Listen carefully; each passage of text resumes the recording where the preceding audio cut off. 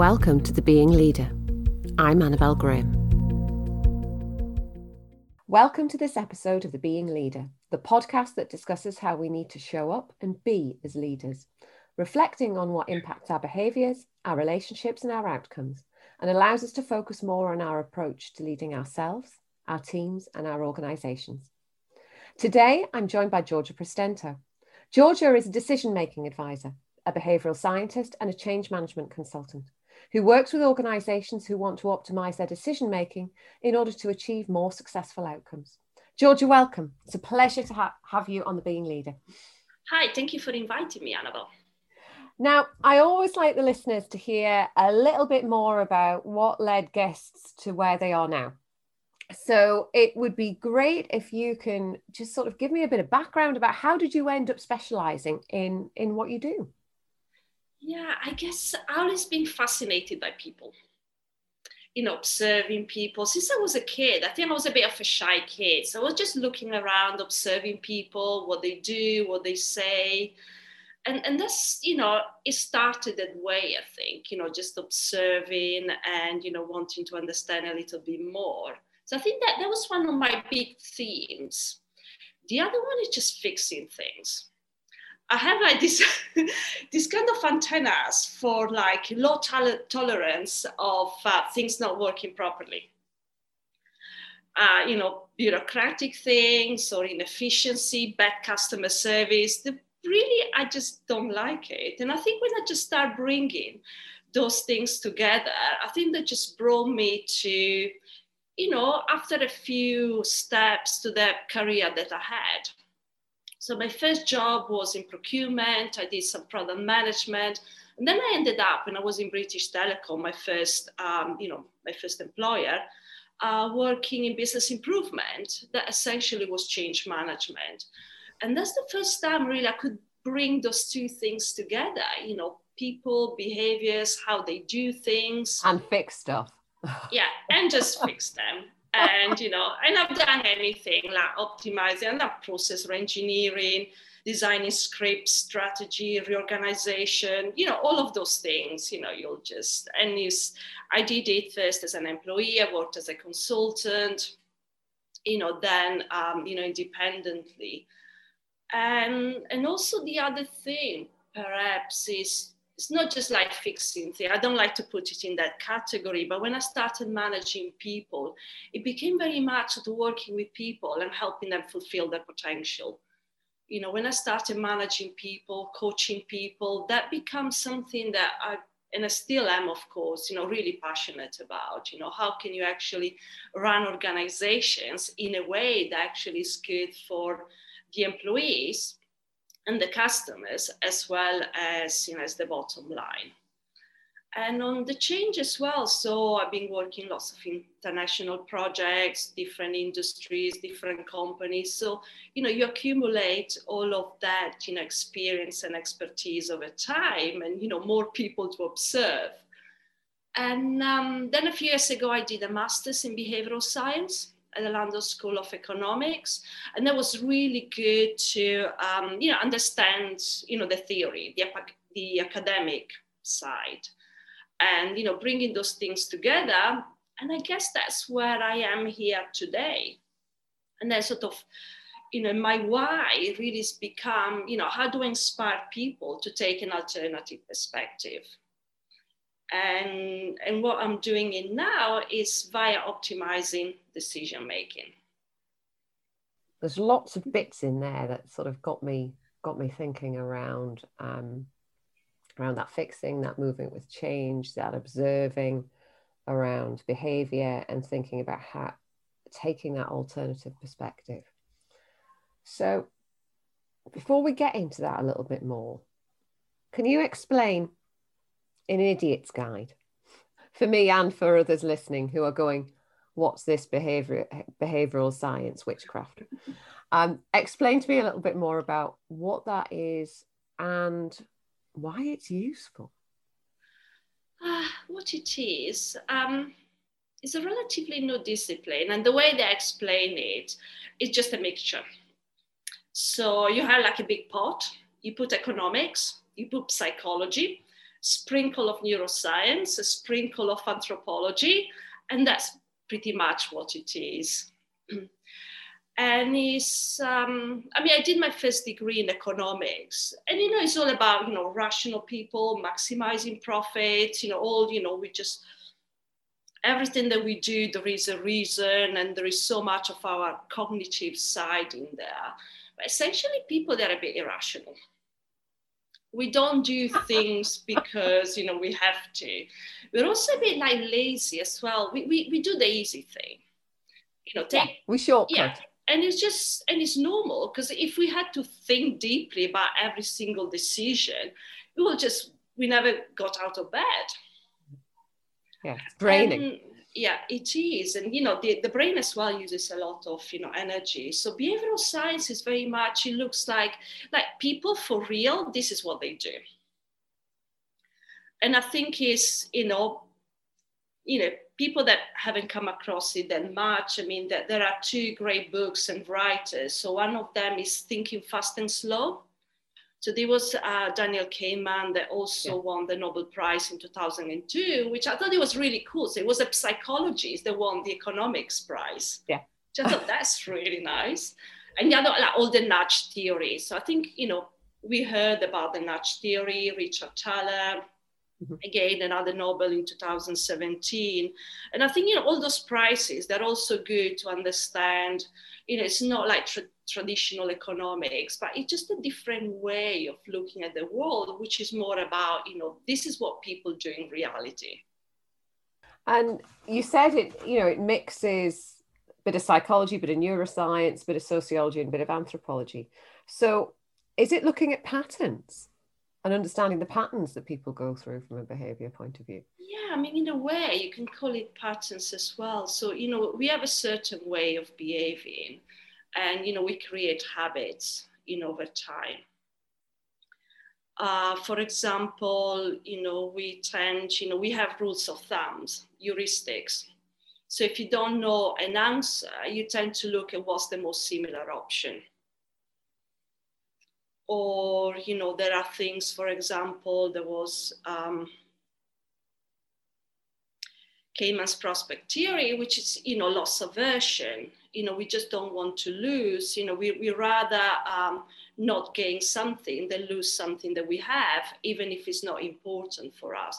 Those are all things that, in a way, is patterns of, of behavior, of, how we deal with things.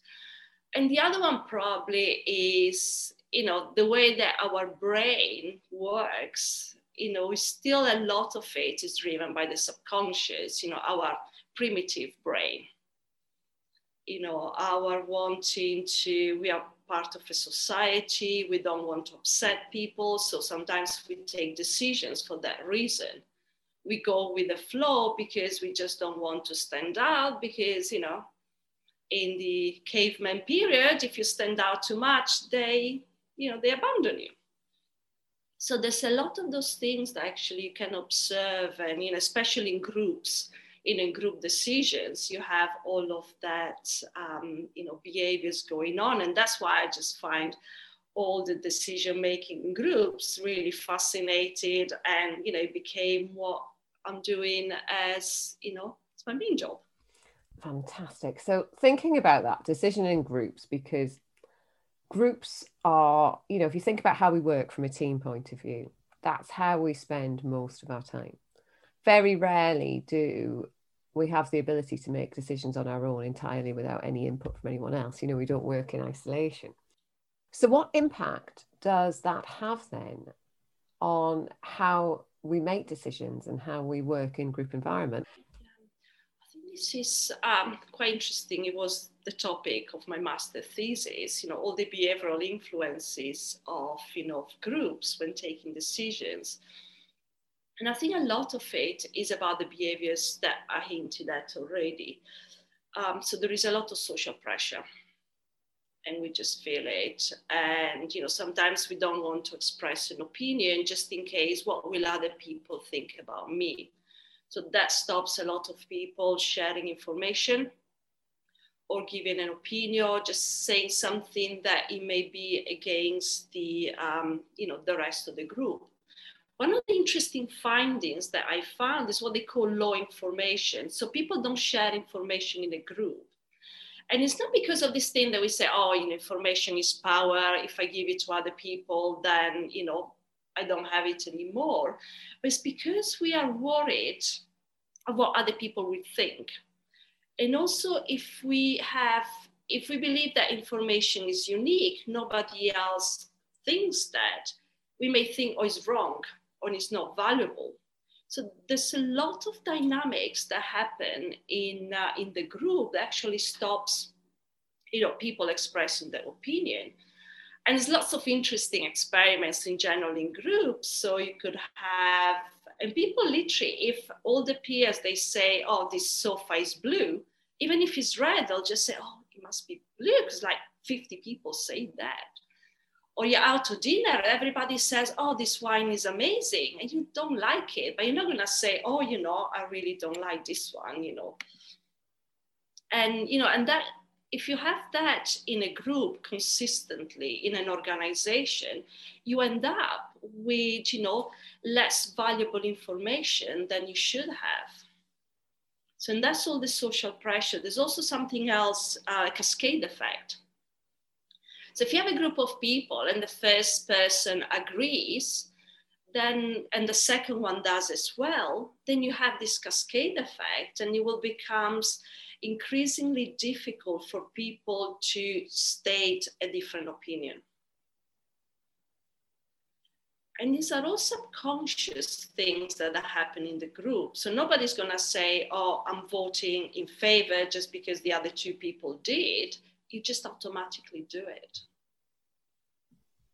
And that, especially if it's, I'm thinking about, if you're in a team and you've got 2 or 3 really senior players, it could be the team manager, could be another couple who are, if we've got that hierarchy in there as well, yeah, then that's going to have a real impact from a dominance point of view, because not only have we got a status threat, I don't want to speak out to you because you're a higher status than me, therefore that might impact me, but actually also I don't want to look daft among my peers, and everyone else has said yes, so I must be wrong.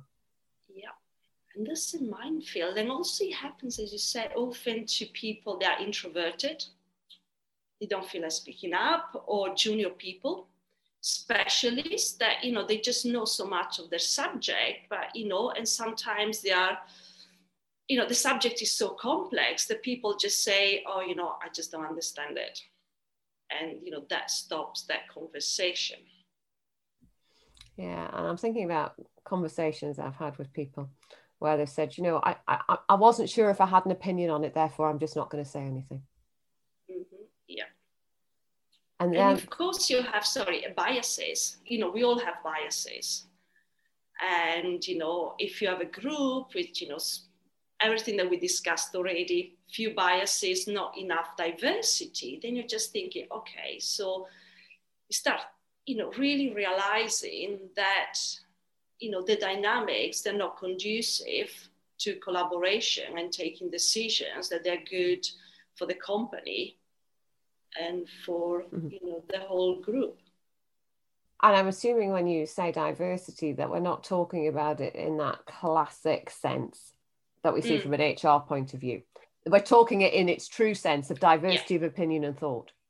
So either we haven't got enough voices in the game saying, this is what I think, and creating that debate. Or, and I know this is something I've seen in organizations, that we don't have enough newness in some way or difference in experiences that people have had.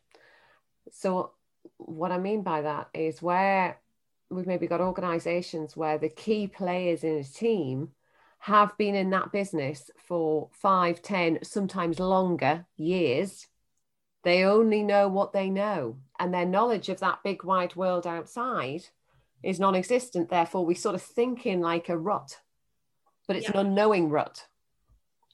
Yeah, and they, absolutely, they think there's nothing else beyond that, and that's why you just need absolutely diversity of ideas or experience, education, I mean, you still have some companies that they say, oh, we must recruit from top universities. And you think, okay, Brilliant. Recruit the same people then. I know. I think that's beginning to break out a little Yeah. bit now, but you're right. There is still that sort of, it is a bias. Mm-hmm. It's this thought process that we can,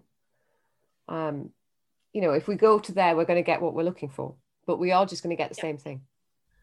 So why is behavioral science useful to organizations? How can it help them in what they're doing? I think it's just because everything we discussed, I mean, traditionally, it's what I call traditional change. So in the past, you just thought, oh, that's a problem, let's go and fix it. And, sometimes you just fix it in a very generic way without understanding, the behaviors of people or what drives, that behaviors, for example. Well, what the behavioral science and behavioral change does, so just say, okay, now let's understand, why people do things in a certain way. And then is there anything that we can do to actually change it?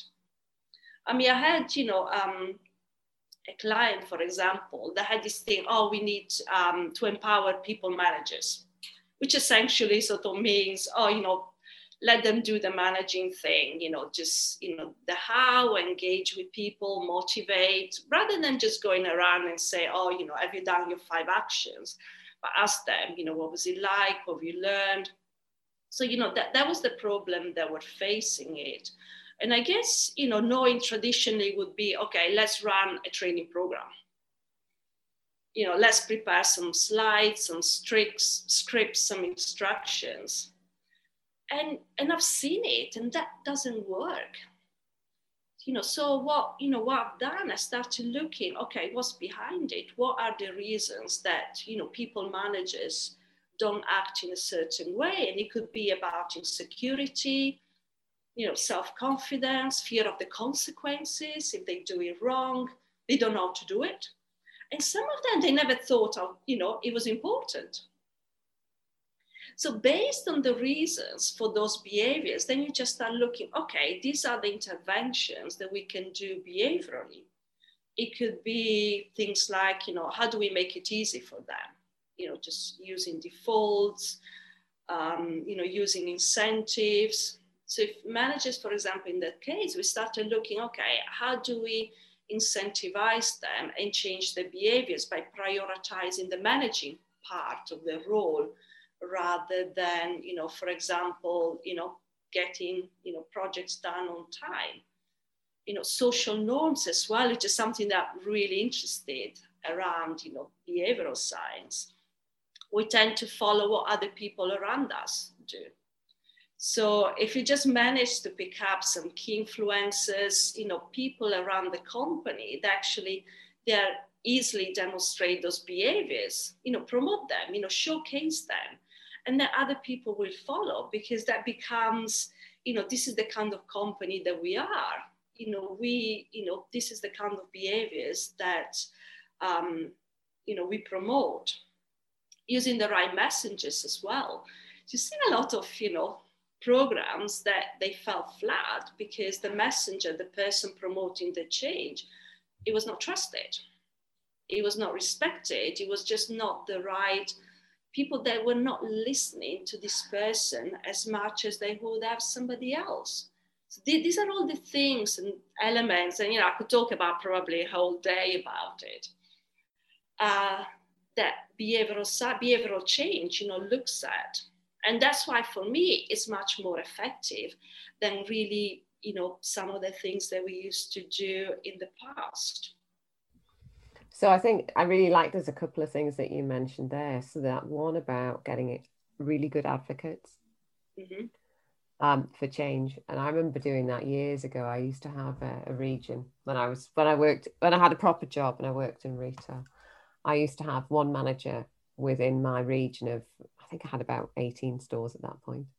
And they were the ones that I knew if I got them on board, if I sold it into her first, because A, everyone loved her, and B, she was super positive and always liked to try new things. If I could test it there, get her on board, then actually she'd do all my selling for me. Yeah. in some ways she'd do that. So that importance of advocates, but also the role modeling. So that learning by seeing other people doing it. And I love the fact that you said it's made me think actually for programs, have we got the right role models? Because actually, if that person leading it or selling it isn't role modeling those behaviors, as you and I know, we'll go into organizations and you may at a middle level stick a development intervention in with, a population of managers or leaders. But if the people above aren't doing it, they very quickly get disillusioned because they're not seeing it. And just research. So the other thing that I do, I just co-founded this networking event called Thank Goodness It's Monday. So we had a session on ethics. Love it. And this is like really important in there because we always, there's always like the bad guy, the bad apple. But essentially that person behaves in a certain way because everybody around does. And it just had, all the famous cases you can reconduct to that. So if you're a new joiner in the company and your manager, your peers, they steal pencils, you'll just say, oh, it's okay to just, pick up the stationery from the cupboard. Or, and then you end up, feeling expenses of embezzling fund. But, all of those things. So nobody that joins the company would do it thinking, oh, I'm just going to be a bad guy. It just sort of you behave. And again, it goes back to the social norms, the context, like the people around you. Yeah, I completely agree. I've lost count the amount of times I've said that to people where I've said, look, you haven't made a bad decision when you've hired somebody. You probably made the right decision. You hired the right person. People don't start jobs to do a shit job. Yeah. We've got to look at what happened when they came in all bouncy and fresh-faced and excited to where they are now. And what was the bit in the middle that went wrong? Because that's our responsibility. Mm-hmm. Yeah. Or the team's responsibility, but there's something that's gone wrong in the middle that's causing an issue. So when you're thinking about the organizations and the teams that you work with, what type of issues do you see, especially around that decision-making thing? What type of problems come up? Yeah. I mean, it always starts, every assignment, I always like to just sort of, to me, it's about understanding, the organization. And you just start having a dialogue and conversation, and things that come up, they are, oh, it takes too long to take decisions, or it costs a lot of money because, we just sort of, for that reason, or, the meetings, they are just, my team, the meetings take too long, there's just no structure, it's negative dynamics, it's big dysfunctional. So it started with all those things, and then as you do in coaching, you just sort of dig in till you just find out, a couple of things that, you just, you want to, to look at. For example, there was this company that were just preparing, the business cases, the annual planning, all of that.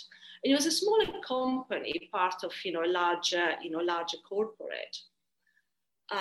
Based somewhere else. And one of the things that I noticed, it was that it was taking them, because it was quite small, it was, everybody had a different opinion of the process. So after the third person that I spoke with, everybody, was drawing the process and it looked different every time. So I thought, okay, that's interesting. And this is just, the way they were operating. So the decision was taking a long time because the mindset, it was a startup. And actually they just needed to bring, process, some structure, some governance around it. So you could say it was taking too long, but, the real root cause is that, there was a missing thing in how they were organized as a governance. And then from there, so I just started using, so I have this framework, which has got like 3 elements around decisions. So one of them is around information. So we need to have, useful information, which is, relevant and accurate. And, we have so much data that actually that's more difficult than it looks like to actually distill all the information till we have that, because a decision is based on the information that you have. And generally decisions is all about reducing uncertainty. The second one, as I mentioned, is around the governance. Do we have a process? Do we have a way of taking decisions? Just working with clients where, they just don't have a means or a tools or techniques to take the decisions in a group. They meet and they'll just see what happens.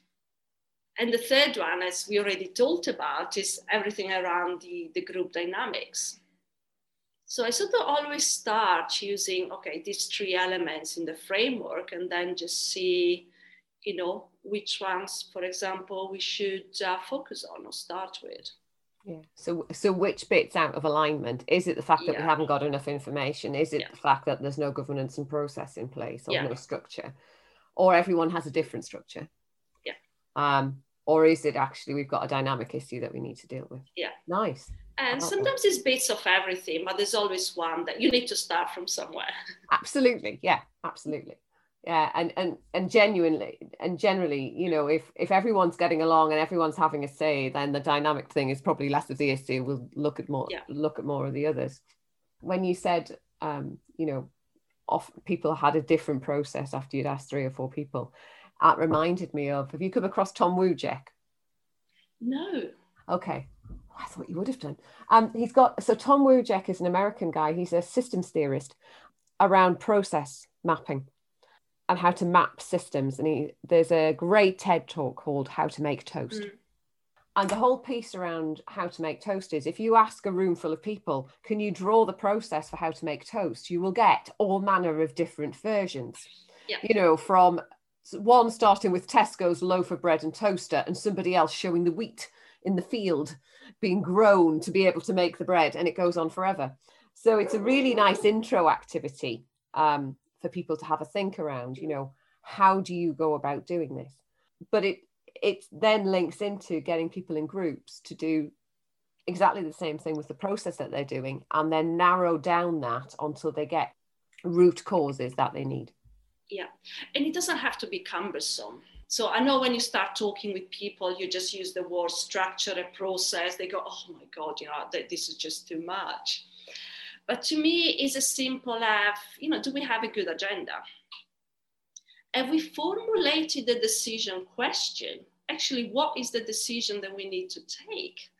Which is not always, straightforward. And you can just describe a question for a decision in lots of different ways. But also, the meeting flow. So one of the, intervention, for example, it would be, do people talk in turns? Do we vote anonymously? Do we have presentation by experts? Which information we need? So if you have all of those things in place and the group is used to work in a certain way, actually you get there ready. As opposed to getting a meeting and sometimes spending 1 hour just deciding how to decide, and then you have to meet again. And this is, to me, that's what I call structure, which is, having those things in place actually allows you to have the ideas and just to be much more creative. Then actually you have to start, as they say, inventing the wheel every time. So if you think about the teams or the organizations that you've worked with, how many people do actually have a decision-making structure in place? Not that many. I actually have a survey out asking, some of, those questions as well. And, it's, I had a few responses, not like thousands of them, but the initial ones, not that much. And to me, I just see, it's become my mission to bring, confident decision-making, because I think it's going to make it easy for everybody. Yeah, and I'm smiling as you're saying that, because I'm thinking of the teams and organizations I work with, and I'm thinking nobody has that in place at all. In fact, they're so, it's not that they won't make decisions, but they then don't take the actions, so they don't follow up on the actions, so nothing ends up getting done. So what we don't do at the end, so we don't agree outcomes, we cram 45 things onto an agenda in an hour and think for some ridiculous idea that we're going to actually get it done, Yeah. when actually we probably need to talk about two. And then we don't recap on the actions at the end, so nobody follows up. Madness. Yeah, I know. And then a couple of weeks afterwards, you start again. And that's what, I mean, one of the services that I developed is around facilitating those meetings. Literally just take the burden, from, in a good way, from the group. Just say, okay, I'll organize it. I'll look about the people attending, the agenda. I create a structure, what I call like the decision space, based on the needs of the group and the decision, what kind of voting, how do we present the information, or how do we do it that? And then, of course, absolutely, what do we do with the decision? We need to capture it somehow, and, somebody needs to do something about it. So as you were talking there was a couple of things coming up for me. I bet that I know I see within some clients. And I've definitely seen, when I've been part of teams. One is around the need to get to a consensus. And the other is around coming back to a decision. So revisiting it after, say, a period of time. So when you think it's done and dusted, it ends up being pulled back up again. Yeah. So what is it that causes those? Well, if we start with the need for the consensus, I think it goes back to what we talk about. We are social creatures. We just want to belong to a group. So reaching consensus is, it comes naturally, something that we strive for. And sometimes, because on a lot of programs and strategy, you have the need for having a united front. That's another reason why, there is that, I think that drive. So, and I think revisiting as well, I think it goes back to that governance. So if you don't have, the confidence and the understanding of what is important in a decision, you just go back to it. I've seen in some groups, and I think, you have as well, where it is not clear who the ultimate decision maker is. There is always one. But if a group is very consensual, they just want everybody to be happy and so-called collaborative, it's very difficult for that person to just say, okay, it's me, the buck stops with me, and this is the decision. Mm-hmm. And these are some of the behaviors they go on in there. Yeah, I can definitely recognize that. I know for some teams that we're in, there's that not wanting to make a decision, or the leader not actually being the person with the power. Mm-hmm.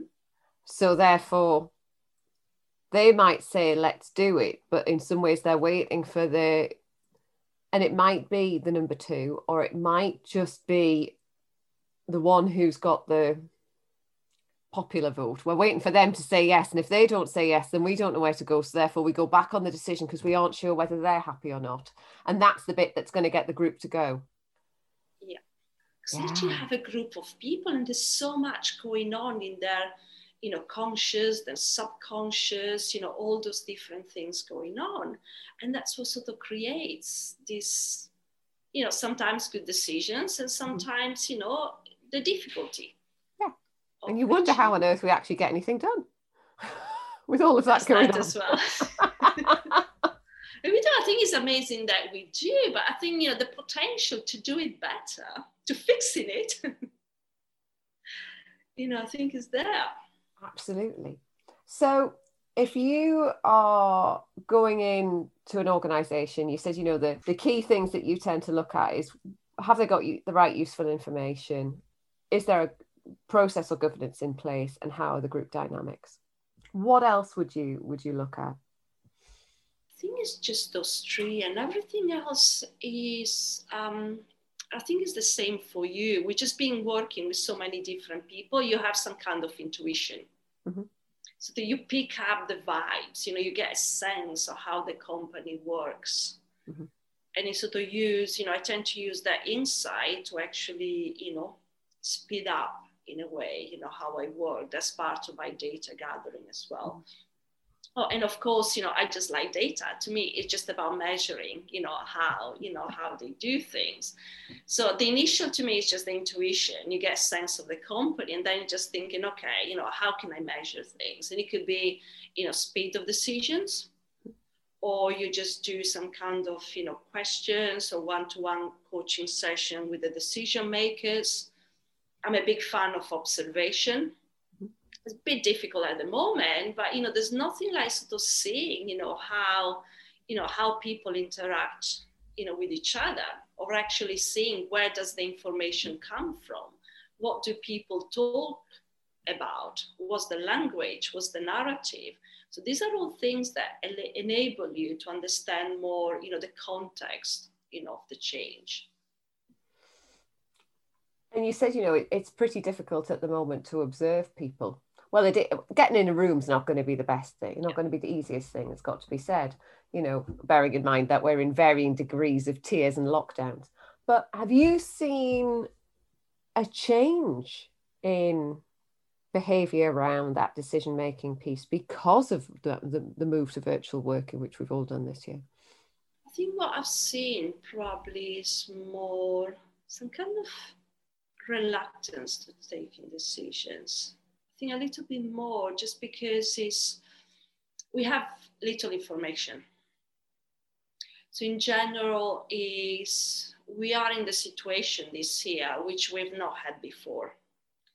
So, and generally we take information based on data, historic data. Is about a production, or do we have orders in place, what our customers are doing. So all of those things that companies would had a view of what's going to happen within a week, a month, 1 year. So some of those things, just because we don't know literally what's going to happen tomorrow, are we allowed to go out to the shops? And I think all of that makes decisions more difficult. It increases the uncertainty. I just wrote, probably just 1 or 2 weeks ago, an article which was all around how, I believe uncertainty has changed. Whereby uncertainty of a decision used to reside in the long term. We didn't know what was going to happen in 1 year or 5 years' time. Now the uncertainty is much stronger in the present. And either like optimism bias or hopefulness, we think that in 1 year's time, it will be okay, but we're not sure. And the difficult decisions, they are about the present. Yeah, and I get that, because I think that it's interesting about that reluctance because of certainty. And I know, and I suppose it's probably true now, I know in the past, I've worked with lots of teams through restructures, and there's always been that case of we can't plan, we don't know, what do we do? And this paralysis sits in where people don't do anything because they're not sure what they can do. And I know I've always said to them, make the time scale shorter. The shorter your time scale, even if you're planning a week out, or 2 weeks out, or a month out, you probably can see that. And that then increases the certainty because we've got better line of sight. So in some cases, I suppose it's saying to people, okay, you probably can't plan in 3 months' time. So you therefore have to make one of two choices. Either make it short term, knowing that you're just going to have to make a lot more, or make one for 3-6 months' time, or whatever it may be, perfectly happy and prepared to know that you're going to have to change your mind. Mm-hmm. And I think people really struggle with changing their minds after they've made decisions. Yeah. Because they've got new info. Because we make the decision with the best info we've got at the point at which we make it. Yeah, absolutely. And that's the thing around decision. I was just leaving it to the end as my closing remark, but it's about the process, not the outcome. We can't control the outcome. There are just so many different factors at play. The only thing we can control is the process. Even in simple things. Let's say you want to buy a new TV. The process is you do the research, you read the reviews, you ask your friend who knows everything, and then you just buy it. If in 6 months' time, like this amazing new model comes out, there's nothing you can do about it. Your decision was based on the information you had at the time. And by doing that, you actually decreases some of the pressure. You don't have regret because actually you just say, yeah, I follow all the steps. It's not like you go in a shop and you just say, yeah, I want that one in the corner. You actually do your research, and that helps. And it's also being quite comfortable to go, right, I've made the decision now. If it changes in a month, that's fine. We'll change the decision. We'll change, we'll change what we're going to do. But we've got to do something now. Yeah, and it's that flexibility, and just people absolutely that they're feared of changing their mind, and not just say, oh, we decided 6 months ago we must do it that way. Just no, you just, it's okay. And also, not taking a decision is a decision. Yes. And sometimes it's the right one. Yeah, just say, yes, wait. Yeah, I'll just go back in and put a time. Just say, in 1 month's time, let's go back to it, and that's okay. Yeah, it's that piece around choice. People struggle with it. Yeah, and okay, that was one of my other tips. Sometimes we have too much choice. And I think we just struggle with decisions because you have, go back to the TV, you get like so many. You just go to a supermarket, shelves, full of products. So having too much choice, they can become overwhelming. So one of the things is around, okay, how do I simplify? How do I remove some of that? There's just a fun quote. It was from Barack Obama, and he said, I only have 2 suits, a gray and a blue. I have so many big decisions to take that I just need to remove, some of those, what I eat, what I wear. It'll just make it easy. Yeah. I'll say, one of the things I don't like, restaurants with huge menus. And you just think, oh, there's just so much. So I'll just say, okay, let's keep it to 5 things, cook them well, because it's much easier to cook 5 things well than, 50. And that makes it easy, for the consumers, for the users, and for them as well. Yeah, it's why I usually, for sometimes months, if not years on end up having the same breakfast every morning, because I can't cope with that choice. Dinner and lunch are different most days, but breakfast, you know what, first thing in the morning, cannot be bothered with different options. Just, get up, same thing, eat. I know, same here. That's all you need. But I think we all do it. And it's that when you look at, when I'm working, especially with coaching clients, I find looking at habit formation really interesting and how you create habits. And I send them off to Gretchen Rubin's site quite frequently and get them to look at the habit formation for what their tendencies are and what makes them do it.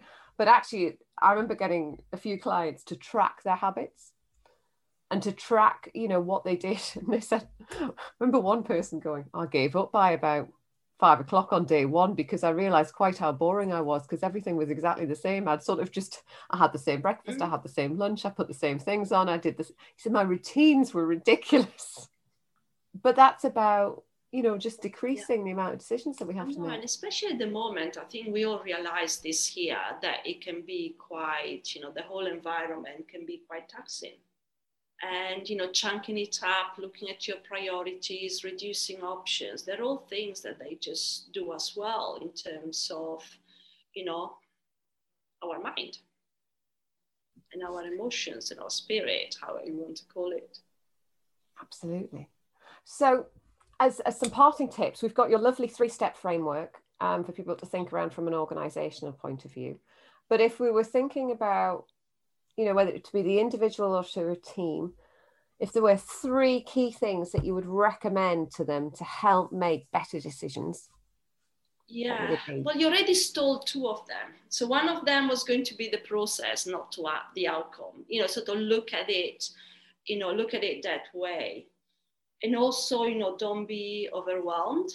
You just, don't worry too much. It can be difficult to take decisions, and that could be our personal decisions, or it could be a CEO having to take, a lot of, tough ones under pressure. Also would say self-awareness, understanding, and I have some, clients that I coach around decisions. What is your decision style? How do you work within a group? How do you relate to other people when you're taking a decision? What are your biases? Do you use intuition? Do you just sort of like to look at data, in what proportion? So, raising that level of awareness is very useful. And the other one, probably, is a huge subject, so that would be another tool, but it's all around the intuition. Which is absolutely fascinating subject. So, and I think it's important to practice your intuition as well. Picking up those cues in the environment that help you take the decisions. And it works for, some topics. For example, I've been working with lots of different companies. As I said before, I go to a new client and I get the vibes. There are some things I don't have any intuition whatsoever. I have to choose like a pension. I got no idea. All those things that, depends what's important to you. You actually grow that level of understanding. You pick up the cues from the environment. You just learn from what happens. So that's another kind of important as well. But I say it's another subject, quite complex. So it's thinking about, where do I use my intuition? Yeah. Understanding my process. Yeah. That awareness. Or having a process. Yeah. And not worrying too much or being overwhelmed. So shortening the process or delaying the process depending on the decision, depending on what it is. Fabulous. So hopefully now that will mean we go away being decision-making machines. Either that or neurotic, because we've sat and analysed it to such an extent. I know. I don't like to think about machine. There's a lot of talk around AI and machine decisions and all of that. I rather have, a little bit quirky, irrational human being taking the decision. Well, I think we're all right. I think we've got a fair few of those still kicking around at the moment. So yeah, I know they're good with all the biases and all that challenges. It would become far too predictable if we were just trying to assess what machines were doing all the time, and we didn't have the fun of people watching into the process. They have their uses. There are instances where they're just they're better at it still. But I think we still have to take so many decisions, every day. And to me, it's just about, taking more confident decisions. Mm-hmm. That's it. We can't do anything else. Reduce uncertainty, become more confident in what we do. Fabulous. Well, look, Giorgia, thank you. It's been an absolute pleasure to explore decision-making and all of the different aspects of it, which I don't think I'd ever quite recognised before. So thank you for joining me today. I know, thank you so much for inviting me. Thank you for joining us on this episode of The Being Leader. If you enjoyed this and found it useful, then please share it with your teams or a friend or colleague who may find it useful too. We can only grow our listenership by you telling more people about it. And thank you to those of you who have listened into the episode so far. Thanks for listening to The Being Leader.